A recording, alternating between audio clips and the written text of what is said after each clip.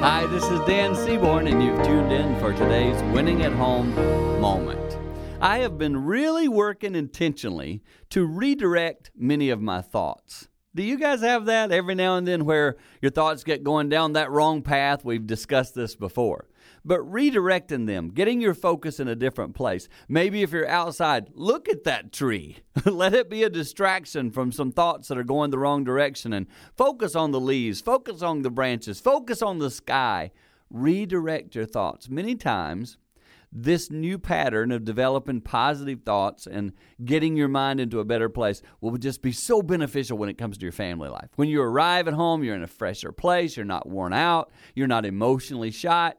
That's going to be beneficial to your family. So redirect some thoughts today into a positive direction.